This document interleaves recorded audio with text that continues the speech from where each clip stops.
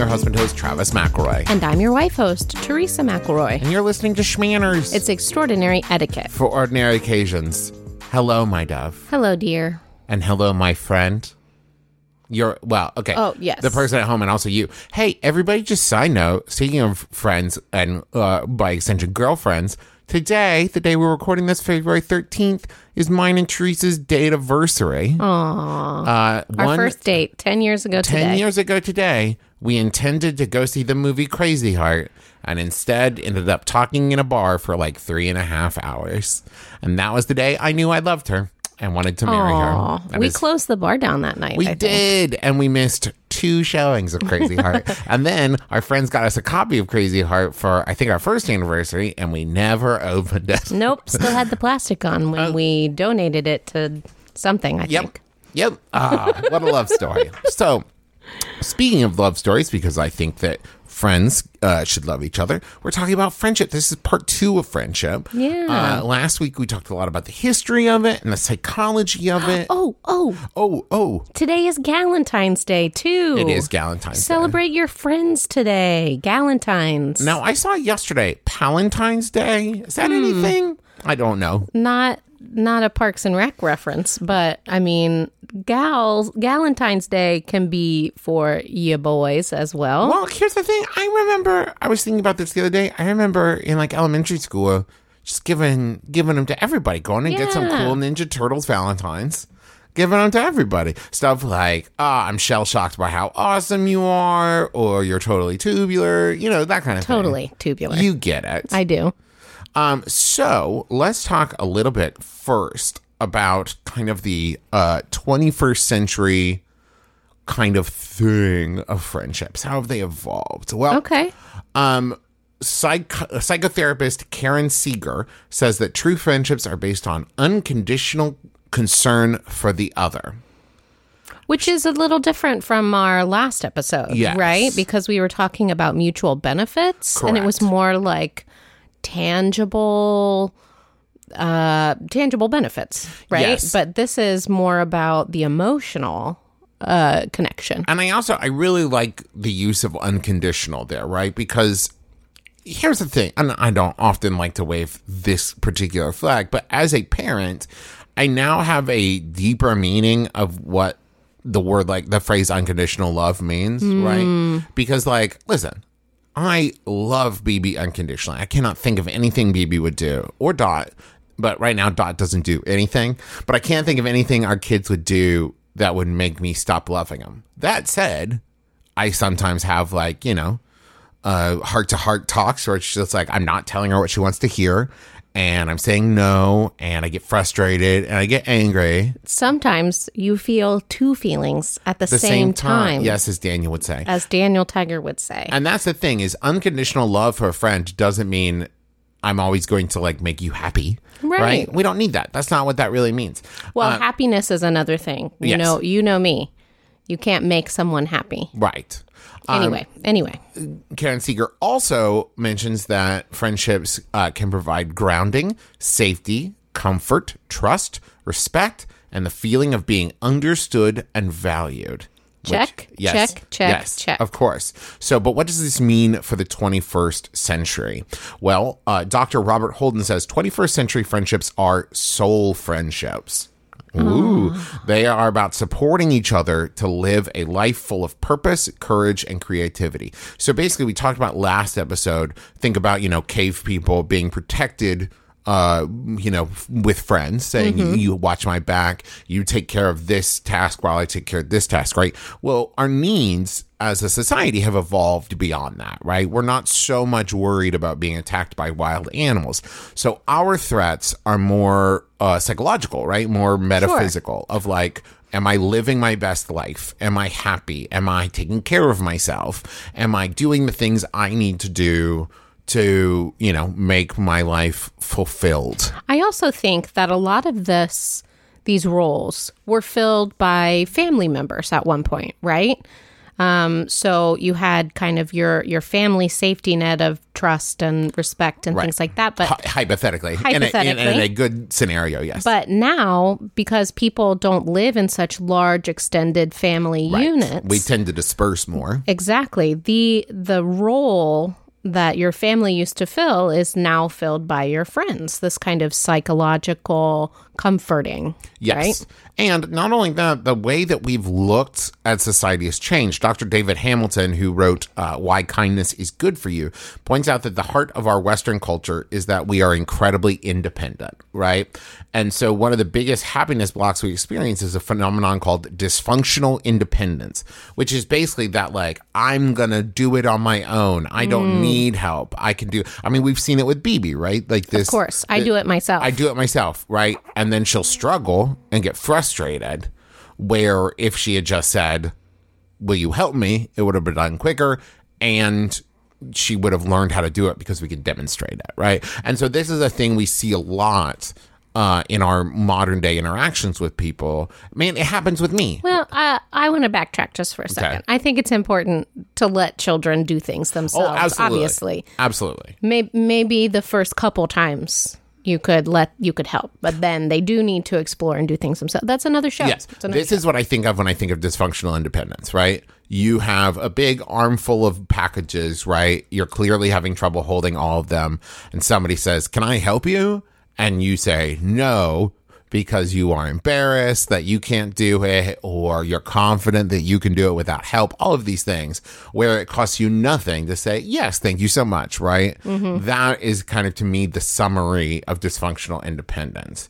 And we all want to be success stories, right? And I think that there is a certain branding and messaging in a lot of advertisement and that kind of thing of, like, you can do it and by your bootstraps and that kind of thing. When I think the people who are most successful and usually happiest are people who allow themselves to rely on others and are not disappointed by those other people. Sure, to a certain extent. Yes. And this is evidenced by, in a lot of cases with therapists, at least with mine, and I know a lot of others, that when you come in and say, like, I am going through a depression episode, that one of the first pieces of advice that therapists give is go spend time with friends.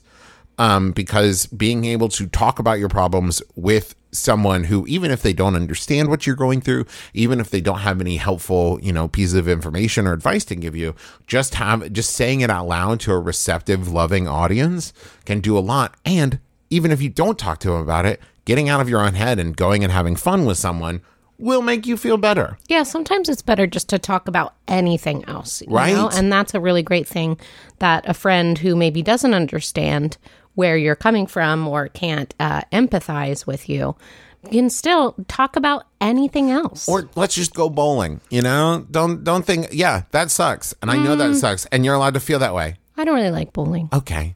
Go see a movie? Okay. Well, but you can't talk while you're in a movie. Okay. That's my point. We're going to do something fun. It's not important. It's not important. So let's go over. Here's why I don't like bowling. It's because it's like... It hurts? No, the ball is so heavy and I get tired so fast by carrying it. Like the first couple frames really good, but the diminishing returns of bowling. This is true. Also, I've never once walked away from bowling and thought I felt better than I did before I started. Both psychologically and physically. Okay. So... And let's just put the bumpers up. Who are we kidding? Like, we're here to get strikes. Okay. I can get behind bocce ball. Okay. That's kind of like bowling. I like candle pin bowling. There's a, duck pin bowling is also what it's called. But, it's like tiny bowling. Light balls, 6 pounds or less, 3 pounds. Anyways, not important. So, let's go over some friend do's. Okay. Right? And maybe some don'ts in here, too. All of these are going to sound, when we say them out loud, obvious, right? But obvious doesn't always mean the same as easy. Yeah, easily accomplished, right. Even. So, 1, pick your friends wisely. Mm-hmm. And this can be really hard because when we meet someone, we don't know all of their characteristics. We don't know all of their qualities. So they may seem at first to be a good pick for a friend. And then as we get to know them, we find out that maybe that is not the case. This is why I'm a fan of pruning your Facebook friends. Yes. So, like, it's great. Every person you meet, fine. Be Facebook friends with them. But don't be afraid to be like, this friendship is not what I was looking for. And then you can, separate ties. Yes. It's been found in studies that having a friend who disappoints you in time of need can actually be worse than no friend at all in a time of need. So it's you need to be careful who your friends are. And here's the thing. That doesn't mean you should only have like the closest, tightest personal friends, someone you can depend on 100%. But I do think it is important to know who amongst your friend group those friends are. Right. Yeah. Like I have lots of friends. There are many people in this world that I love, but I have like 10 or so that I'm like, that person is the person who's always there. Right. That is the person I call. That's the person that I can go to. And I think it's important that you know who those people are in your life. Now, it is also important to make time. And listen, I think we've all been there. Gosh, it's difficult sometimes. Right now, we've got 2 kids. We work. We travel a lot. There's a lot that can get in the way. And also, not only that, but man, I've been in positions where I've made plans with people, and then when it comes to the day of, I'm like, I don't want to leave the house. I don't feel like putting on pants, right? Yeah. But it is important that we do, because do put on pants to leave the house when it's required. 9 times out of 10, right, when I have made myself get up off the couch and go do those things, it has made me feel markedly better. Yeah. That's kind of is the right word paradox, where you feel so much better at home, but then you make yourself be uncomfortable for a minute and then you feel better afterwards? I don't think it is. Maybe it isn't. Well, I think of it more of like Newton's laws, right? Of an object at rest stays at rest, but an object in commotion. Like, I think once you start going, you feel better about going than if you're just like sitting there. I think that's it. That's right. That's a good metaphor. And it's also good to spend time with people. And this is maybe one of the tougher ones on here, which is practice vulnerability. Right? It's one thing. And it goes back to that kind of, bootstrap individualism thing. Right. And I will not name names, but I have a friend who I love very much, who is a very sympathetic ear, who will be there for you and listen to whatever your problem is and help you in any way that they can. And as soon as I say, "And how are you?" they say, "I'm good." Yeah. And it's pulling teeth to get them to actually open up and tell me about the stuff they're going through, right? And the thing is... Or it has been. It has been. They're getting way, way better. But the thing is like the people that you love, right, love you. And very rarely is that a one-way street. And if someone who is your friend who loves you, who says, "How are you?" they don't want the walking down the hallway at work answer. They want the real answer. They want the, I've been like, this is a thing. They're not just being polite. Right. This is a thing that has actually... Teresa has indirectly helped me with, which is every time I talk with Justin and Griffin, Teresa will say, "How are they?" I'm like, "Oh, I don't know. We didn't talk about that. We just talked about, I don't know, whatever TV show we were watching." And so me and Justin and Griffin have gotten better about not just talking about surface stuff, but like, how are you doing? How's, the kids, right? Actual in-depth conversation. Right. And this can be very scary, right? Because when you are vulnerable, you are vulnerable, right? Like, who would have thought? Right. As soon as you say, "I'm worried about this thing," the other person could laugh and say, "That's a dumb thing to worry about," and you feel bad. But this is where we go back to choose your friends wisely. Yeah. This is a thing Teresa and I do and have done since day one, is say, "I would like to tell you how I'm feeling," or "Right now I'm feeling this." And we're not looking for feedback on that. We just need to be heard. Sometimes I even just say, "I'm having a lot of feelings right now. I'm having a lot of feelings right now, and I can't do that." Or like, "I just want you to know, and I know this is childish, but like, I'm feeling like I deserve ice cream," or whatever, right? And like, saying that out loud helps you be understood by the other person and helps you feel understood. Now, this is a small thing, but ooh, it matters. Remember birthdays and important days. Right? Like, it's such a little thing, but in this day and age where everybody has like calendars and reminders in their phone or whatever, put birthdays in there. I think that's why it feels so nice on Facebook to have a Facebook on your birthday. I mean, people, it's largely reactionary. Facebook tells you when the birthday is, but it's not hard to write those 3 letters HBD. Right. And that's the thing, even if it's not that, maybe it's like a bigger deal where it's like going to surgery or a parent who's going to surgery, right? Those kinds of things that show not only was I thinking about you, I remembered about you.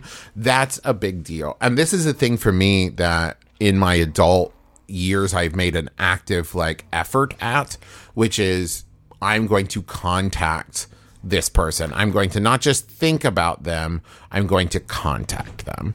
And, you know, Travis loves birthdays. I love birthdays. That's true. I think they're very, well, this is from me growing up sharing a birthday with Justin, that I always felt like I got at best 60% of a birthday, but that's another episode. You were the first person in my life, really, to make such a big deal about birthdays. It wasn't my family. All about you. Oh, yeah, another episode. Okay. Have we done birthdays yet? I don't know. I need to look. Another thing, play games, do events, right? And I maybe feel personally strongly about this one because I am a big fan of like table games and board games and stuff. But I think that by playing games, be they competitive or cooperative, you get to know the person deeper. Like you get to see their mind work. You get to see them approach problems. You get to see them deal with issues. You get to kind of role play. I think D&D is a great way to build friendships, frankly, because you like get to role play and do different scenarios and try different things and be creative. And it's a very like improv based game where you're building that trust with one another. That's another great way. Improv. Oh yeah. Play games. Improv games included. Oh yeah. Theater. Now this one is another one that I think maybe people don't think of, but be boring. Because a big thing for me... I am breathing a sigh of relief. I love this list. I know. Oh, I love to just chill. Once again, big thanks to Alex. Alex, thank you. But here's the thing. I can count on two hands the friends that I have where I can be comfortable sitting with them in silence, watching TV for an hour without thinking I am boring them, right? Like back when I lived in Huntington, me and Bradbury and Bob used to just like get together once a month and watch all three of the original trilogy of Star Wars. And that was just like what we did on a Saturday. And like the people who it's like, I'm comfortable just sitting around. I don't feel the need to entertain you. You don't feel the need. We don't have to be on with one another. I love it. This is another one that's especially tough for me, which should be no surprise to anyone listening, but it's listening. And not just being there, not just hearing the story, but don't wait for your next turn to talk. Active listening. Right. Because here's the thing. If you're like me, the problem is that I know that the thing I have to say is way more important than the thing the other person has to say. But that is not This is a psychological study in itself. Yes. That is not a good way to make your friend feel heard. And one way to make your friend feel heard is ask them to talk about themselves, right? Because people love talking about themselves. We've talked about this before. Follow-up questions and... bring back like, hey, how did that thing go that you were, you told me last week you were going to talk to your boss about this. How did that go? Exactly. Right? That kind of stuff matters. And finally, if you can't go above and beyond, which we can't always, do the minimum, right? It doesn't have to be massive. It doesn't have to be, I traveled across the globe to be with you today. But just like... sometimes it's enough to say, I see you. Right, yes. Text them like, hey, I was thinking about you. Hope you have a great day. Yeah, right? For example, I got an invitation to a get-together from my friend, Lauren. Go check out Messy Bun Podcast. I've been on there before. And I'm not sure if I can go, but I texted her back and I was like, hey, I saw this. I'm looking at it. I want you to know that I will let you know if this is going to work out for me or not. And that's enough. Right. Now, before we get to questions, I want to go over some famous friendships that made me really happy. All right. First, this one's pretty famous, so I wouldn't be surprised if A, people already know it, and B, we've talked about it before. But John Adams and Thomas Jefferson, they were very good friends for a very long time. They wrote letters to each other, and they were hugely impactful on each other's career. But they had a huge political falling out at the that ended in some slanderous insults during the 1800 presidential campaign. Can you imagine a falling out after a presidential campaign? And then they didn't speak for several years. And then in 1812, the silence was broken. by Adams, and Jefferson responded, and they began to rekindle their relationship. And maybe one of the most famous things about this is they died on the same day, within hours of each other, on the 50th anniversary of the Declaration of Independence. Man. Right? Can you imagine? Can you imagine? I love how these things kind of work out, like the coincidental is all like, all the stars align, as they say.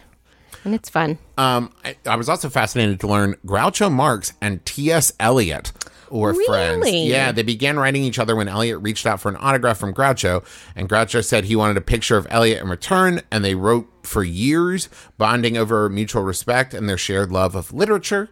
Marx would often tease Eliot for being so proper and respectful and trying to get a rise out of him by writing things like, I would be interested in reading your views on sex, so don't hesitate. Confide in me, Tom.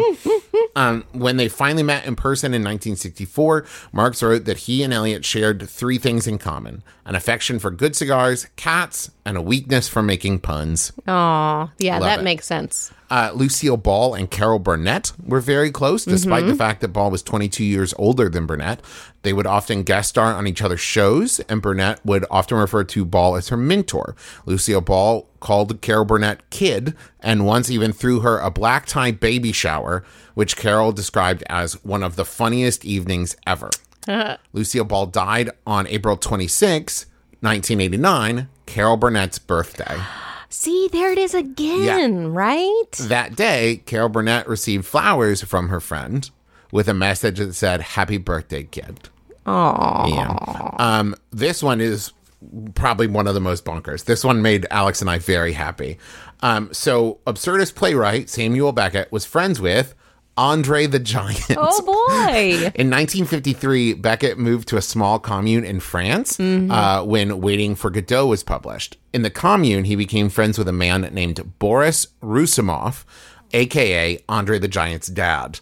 The story goes that Andre outgrew the school bus when he was 12 years old, so Beckett had a pickup truck and normally would go to town and throw baby Andre the Giant in the bed of his pickup truck and take him to school. Andre apparently loved to tell this story on the set of Princess Bride. So there's that. And finally, to go back to presidential You friends. can't hear me, but I'm smiling. Yes, presidential friends. So in 1837, Joshua Speed was 23 years old, and a gawky man came into his store asking for a bed. And that man was 28-year-old Abraham Lincoln. Oh, wow. When a bed seemed out of Lincoln's price range, Speed, who was immediately taken with this stranger, said he had a bed upstairs he was happy to share. Without missing a beat, Lincoln walked upstairs, set his stuff down, came back to the store, and smiled and said, "Well, Speed, I'm moved." There are also those that theorize that perhaps this was a romantic relationship as well as a friendship. And this would begin one of the most important friendships in all of American history. Joshua Speed is quietly credited with being the man who redeemed Lincoln when he was at his darkest. Speed brought him out of several suicidal bouts of depression and that threatened both his political career and his marriage to Mary Todd. It's quite possible that without Joshua Speed, the Lincoln we idolize today never would have been able to flourish. How nice. So we'll be back with some of your questions, but first, how about a thank you note for our sponsors?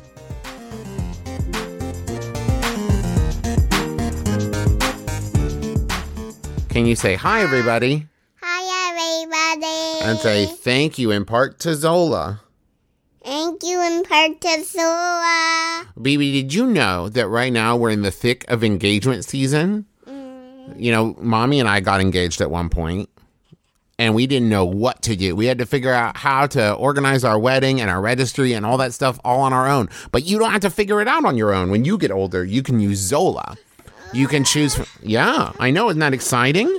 You can choose from hundreds of gorgeous designs and create your website in minutes. Even add custom URL or password protection. I don't know if I mentioned it. From free, gorgeous wedding websites designed to the highest rated registry of all time, Zola makes wedding planning easier and less stressful with everything you need all in one place. Zola has helped 1 million couples get married. Let Zola help you too. Well, not you, BB, because you're only 3 and you shouldn't get married yet. But you can register for gifts, experiences, and honeymoon funds. They have an online RSVP page, an FAQ page, which is great for tackling awkward questions like, are kids invited? Like, is BB invited? Always and everywhere. And all the benefits you and guests want. Free shipping and returns, free and easy exchanges, 20% off post-wedding discount, price matching, group gifting, all of that stuff. You can shop your whole paper suite at Zola with beautiful, affordable invites and papers, all designed to match your website. So shop your whole paper suite at Zola, from save the dates to invites and thank yous. So go to zola.com/schmanners today and use promo code SAVE50 to get 50% off your save the dates. You can also get a free personalized paper sample before you purchase. That's 50% off save the dates at zola.com/schmanner, promo code SAVE50. We also want to say thank you to Quip. Here in the McElroy home, dental hygiene is very important. BB loves brushing her teeth, don't you, BB? Hi, I love brushing my teeth. You love brushing your teeth? It's important to have good, clean teeth, isn't it? Yes. Yeah, did you know that Quip helps people keep their teeth clean? Why? Well, they have toothbrushes with built-in timers and gentle vibrations, and they also make floss that's pre-portioned, so you don't worry about getting too much or too little, and they make Daddy's favorite toothpaste. Did you know that? What favorite? Well, it's like kind of a minty flavor, but it's not too strong, and it's very good. And did you know that Quip delivers fresh brush heads, floss, and toothpaste refills every 3 months with free shipping? Why? Well, because you need new stuff all the time. BB, did you know that you could go to getquip.com/schmanners right now for your first refill free? Spelled get, G-E-T, Quip, QUIP.com/schmanners. Quip, it's the Good Habits Company.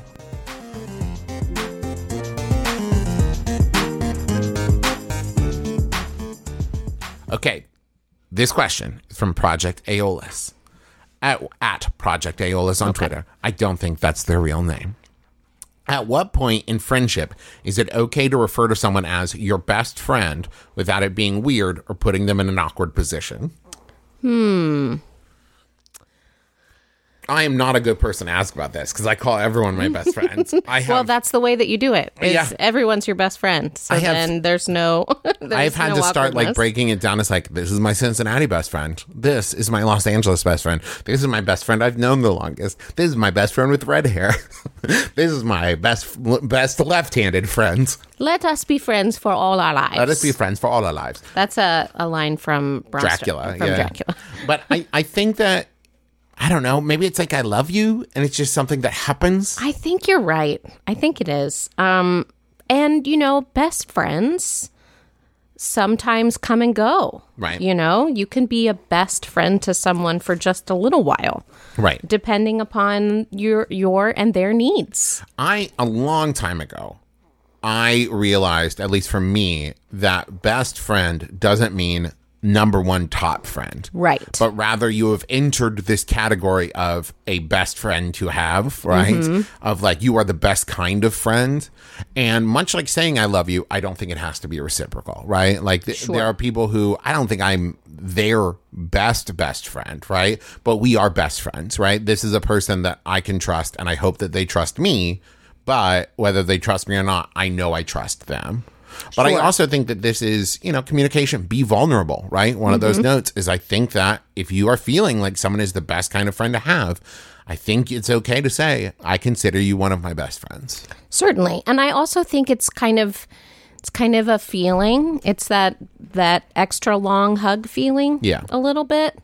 And so, I mean, maybe you're not a hugger and that's okay too, but it's that comfortability. And as, you know, as someone who has different levels of comfortability with different people, I think you're right. I think you can have multiple levels and circles and Venn diagrams of best friends. And, you know, labeling it maybe like that is important to you. Maybe it's not important. And if you want to call somebody your best friend, if somebody called me their best friend and I was like, aw, maybe I'm not their best friend, but it means a lot anyway. Right. It's not like making someone your, maid of honor or whatever, it doesn't carry with it specific responsibilities, right? It can sometimes just be a delineation between you are someone I know and someone I'm friendly with and someone I consider very close. Certainly. This question is from Sailor Sammy. How much is too much to put on a friend?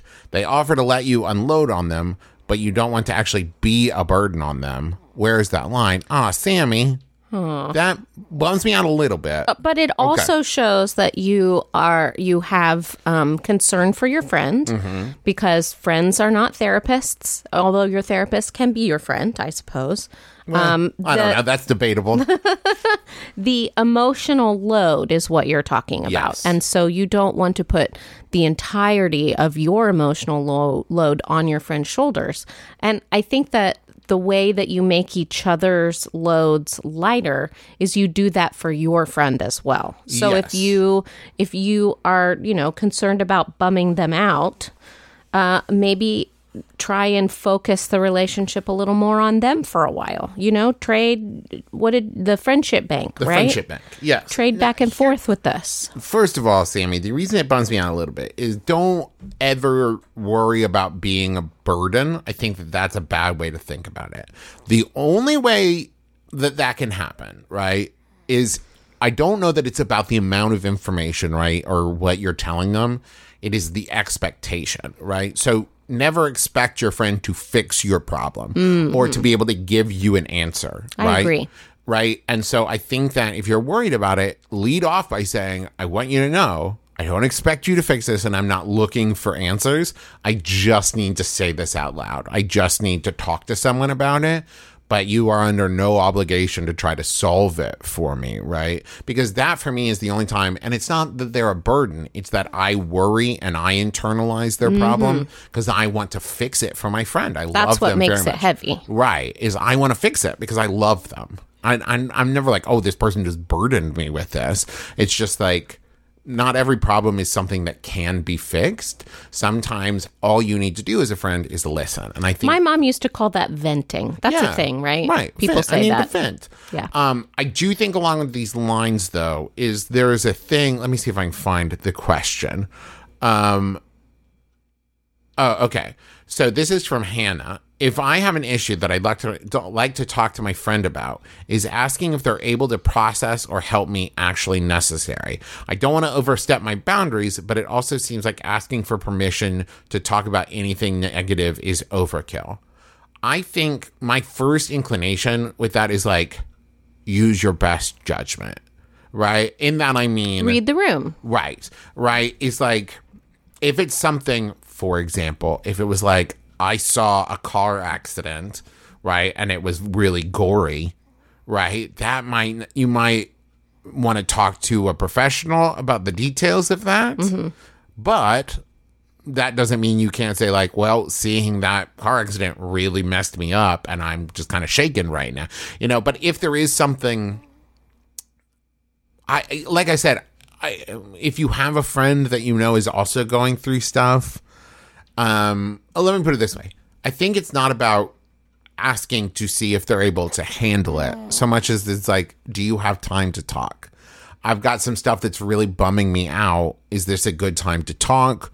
Are you able to, help me with it now? Do you want to schedule a time to talk about it? That's usually the way I would phrase it. Yeah, because I don't think that you need to couch it so much as like, this is a really bad thing, more as I need more time. I need your time. And here's the thing. If you are worried about it, if it's something you feel like you need to say, let's put it this way. We're talking about vulnerability and communication, right? As you're establishing a friendship and you're getting to know this person, I think you can say, are you the type of person that if I have something, negative to talk about, if I have something that's pretty heavy to talk about, would you like me to check with you to make sure that you're in a place to talk about it, right? Because listen, I go through depressive episodes and I go to therapists for it. There may be a time where I'm in the middle of one of those episodes where maybe I'm not at my best to be the person a friend vents to, right? Yes. I acknowledge that about myself. But that's something that I would tell them. I don't need them to check with me first. right? So I think it's all about communicating with your friends and being, vulnerable. Sidebar. How does it make you feel when I quote you back to you?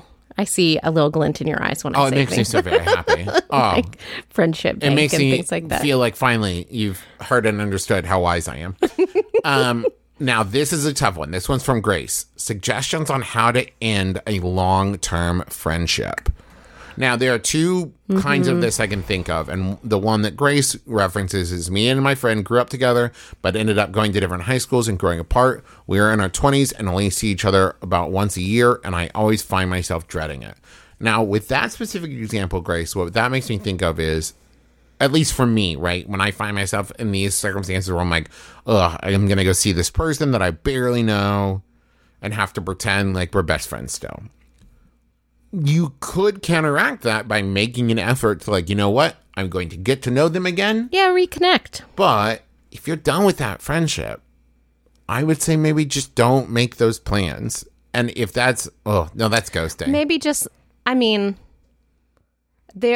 it's not ghosting to let it fade organically. Ghosting would be this person texts you, hey, I'm excited to see you at the bar this year at Christmas or whatever, and you never responding. Yeah. Right? That would be ghosting. Yeah. If this person doesn't text you, don't text them. That's a natural kind of like fading away. Or if like don't go out of your way to make the plans work if they don't work out. Right. Or, you could even, I think, say to the person, I'm not going to go to the bar this year. And, it's just been too long. Yeah. Or, it's tough, right? It's tough because you don't want to ghost, but you also, if you are not interested in this friendship, I think you can say that because okay, yeah. Because we're always talking about you need to decide what this relationship means to you. If you don't want to be this person's friend anymore and you say, this is not working out for me, if they get mad at you, they get mad at you. That relationship doesn't mean as much to you, I think when we think about like breakups, it's way easier to contextualize breaking up with a romantic partner or in some sort of like blowout, right? Well, but what I mean with a romantic partner is because the stakes seem higher. It's more important to end a romantic relationship because if you're someone who practices monogamy, right, that is a one kind of relationship that has a lot of the only word I can think of is burden. That's not what I mean. I love you so much. It has a one in, one out scenario. Well, but more than that, when you're in a romantic relationship, that's a higher level, of relationship. Responsibility, right? even. Yes, thank you. That's what you're talking about. Whereas with friendships, you can be in a friendship where you only see someone once a year. And if you were dating someone who you only saw once a year, that might be an issue, potentially. And so, but I still think that relationships are important. And if this is something you dread doing, man, chances are the other person might feel that way too. But I would say like, it's important to say like, hey, I understand that, we've been doing this for many years and we've known each other for a long time, but I just really feel like we've grown apart and I don't know that it is important to me that we see each other this year. If, I'm happy to stay in contact via like email or Facebook Messenger or whatever, but I just don't know that I have the time to make plans this year, which is hard. Now, what about a toxic big blow up? And not just like, me and my friend got in an argument, but like this person is shown time and time again to not be the kind of person I want to be friends with. Right. That is harder emotionally, but almost easier in a way. Because I think it feels more important, right? Yes. I think that's what I was getting at, is a friend that you've grown apart from, it feels less urgent to do something about, whereas a toxic friendship feels urgent, feels more important to deal with. So it's easier to find the motivation to deal with it. I think the best way to do that is I can't do this anymore. Mm-hmm. I need space. Don't contact me. I'll contact you if I want to start again. Right. And something being hard doesn't mean it's wrong. Right. Right. And sometimes the rightest thing to do is the hardest thing to do. But if they are way overdrawn at the friendship bank, right? Like, I'm sure that you want to help them and you want to be there, but at a certain point, it's not just a neutral for you. It is a negative for you. And if a friendship is negative for you, it's not a friendship. It's not a friendship. It's not a relationship you should be in. And it will be hard to end it, but you should. This is from Maya. What's the best way to stay neutral when two friends are fighting? I think the best way to stay neutral is to not be an emissary between, because inevitably one of them is going to think that that you are on, quote, the other's side. Right. So I'm not saying you have to pick a side, because I don't believe that you do. But I think that you cannot carry messages from one to the other. Yes. You can be a good ear for both. You can give genuine, heartfelt advice to both, but don't tell the other about what you have said to one, right? And I think this is something we talk about all the time, which is setting expectations and communication, right? Right. Is saying to them, listen, I understand that I'm connected to both of you and you're fighting, but I'm going to ask you to not put me in the position of being in the middle of this, because you are both important to me and I will not pick a side, right? And like I said, that doesn't mean that you can't talk about the issue. Right, but I would also say if even talking about the issue makes you uncomfortable, then you don't have to. Then you don't have to, right? It's like just because you are connected to both parties doesn't mean you are obligated to be a part of it. And I think that if they are your friends, they will respect that, right? And I think that it is important to say what you need and not just assume that they will know that you are uncomfortable being in the middle. So one last question. This is from Ashley, and this is probably the question everyone wants to know. How to make friends in your 30s. Or, I guess, after school as an adult, however you want to phrase it. Right. And I think that the real key to this is you have to actively do it. Right. There is no passiveness about making new friends. And that's the hard part, right? You have to go places. You have to talk to people. You have to participate in activities.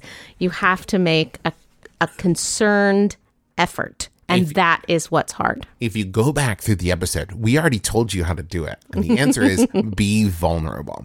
That's the thing, is like when a lot of people say like why it's more difficult as an adult to make friends, they will reference like as a kid, you would just walk up to somebody and be like, we're friends now. And it wasn't that it was magical when you were kids. It's that you didn't feel weird doing that. Right. You weren't all hung up on the what ifs and I feel awkward and things like that. You were willing to do the work because it was just like, hey, I like to play with dinosaurs too. Let's play together. And so what I started doing a long time ago and has really worked out for me is if I meet someone new, normally I tend to meet new people through other people, right? Mm-hmm. Go to someone else's party, go to an event hosted by someone, whatever. Right. And I like this new person. I say to them, hey, I've really enjoyed hanging out with you. Let's hang out again sometime. I become friends with them on Twitter and message them and make plans to hang out with them. And there is still a part of my brain that says like, oh, no, they feel pressure to hang out with you and they don't really want to. And this is awkward for them. But like the thing I've learned from this show and my brother and me and every social interaction I've had is everybody wants to make friends. Like the majority of people are all trying to figure out how to make friends as an adult.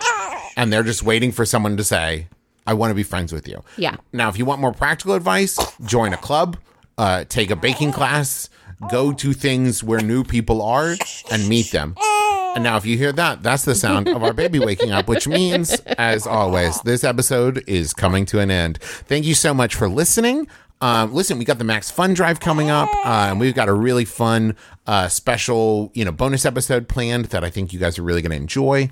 Go to McElroy.family and you can check out and click on merch. Check out all the merch there. You can click on tours and find out about those. Speaking of which, my brother and me, along with Sawbones, is going to be performing in Cincinnati on February 19th and the Adventure Zone on February 20th. You can still get tickets for that here in Cincinnati. Come see us. McElroy.family, click on tours. Go to MaximumFun.org. Check out all the other amazing shows there. Let's see, what else, Teresa? As always, thank you to Brentalfloss Black for writing our theme music, which is available as a ringtone where those are found.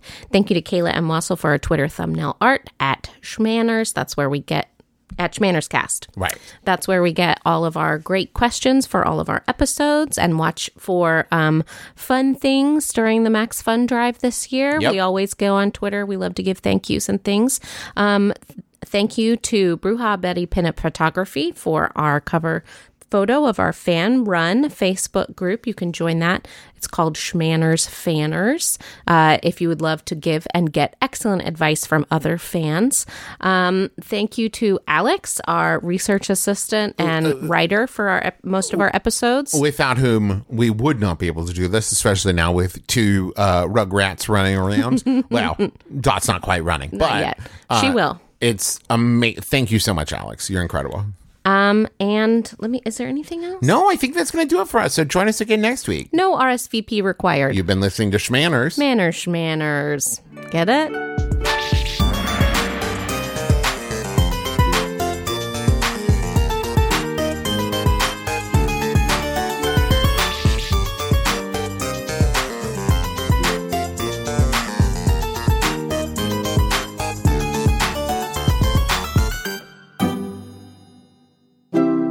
MaximumFun.org.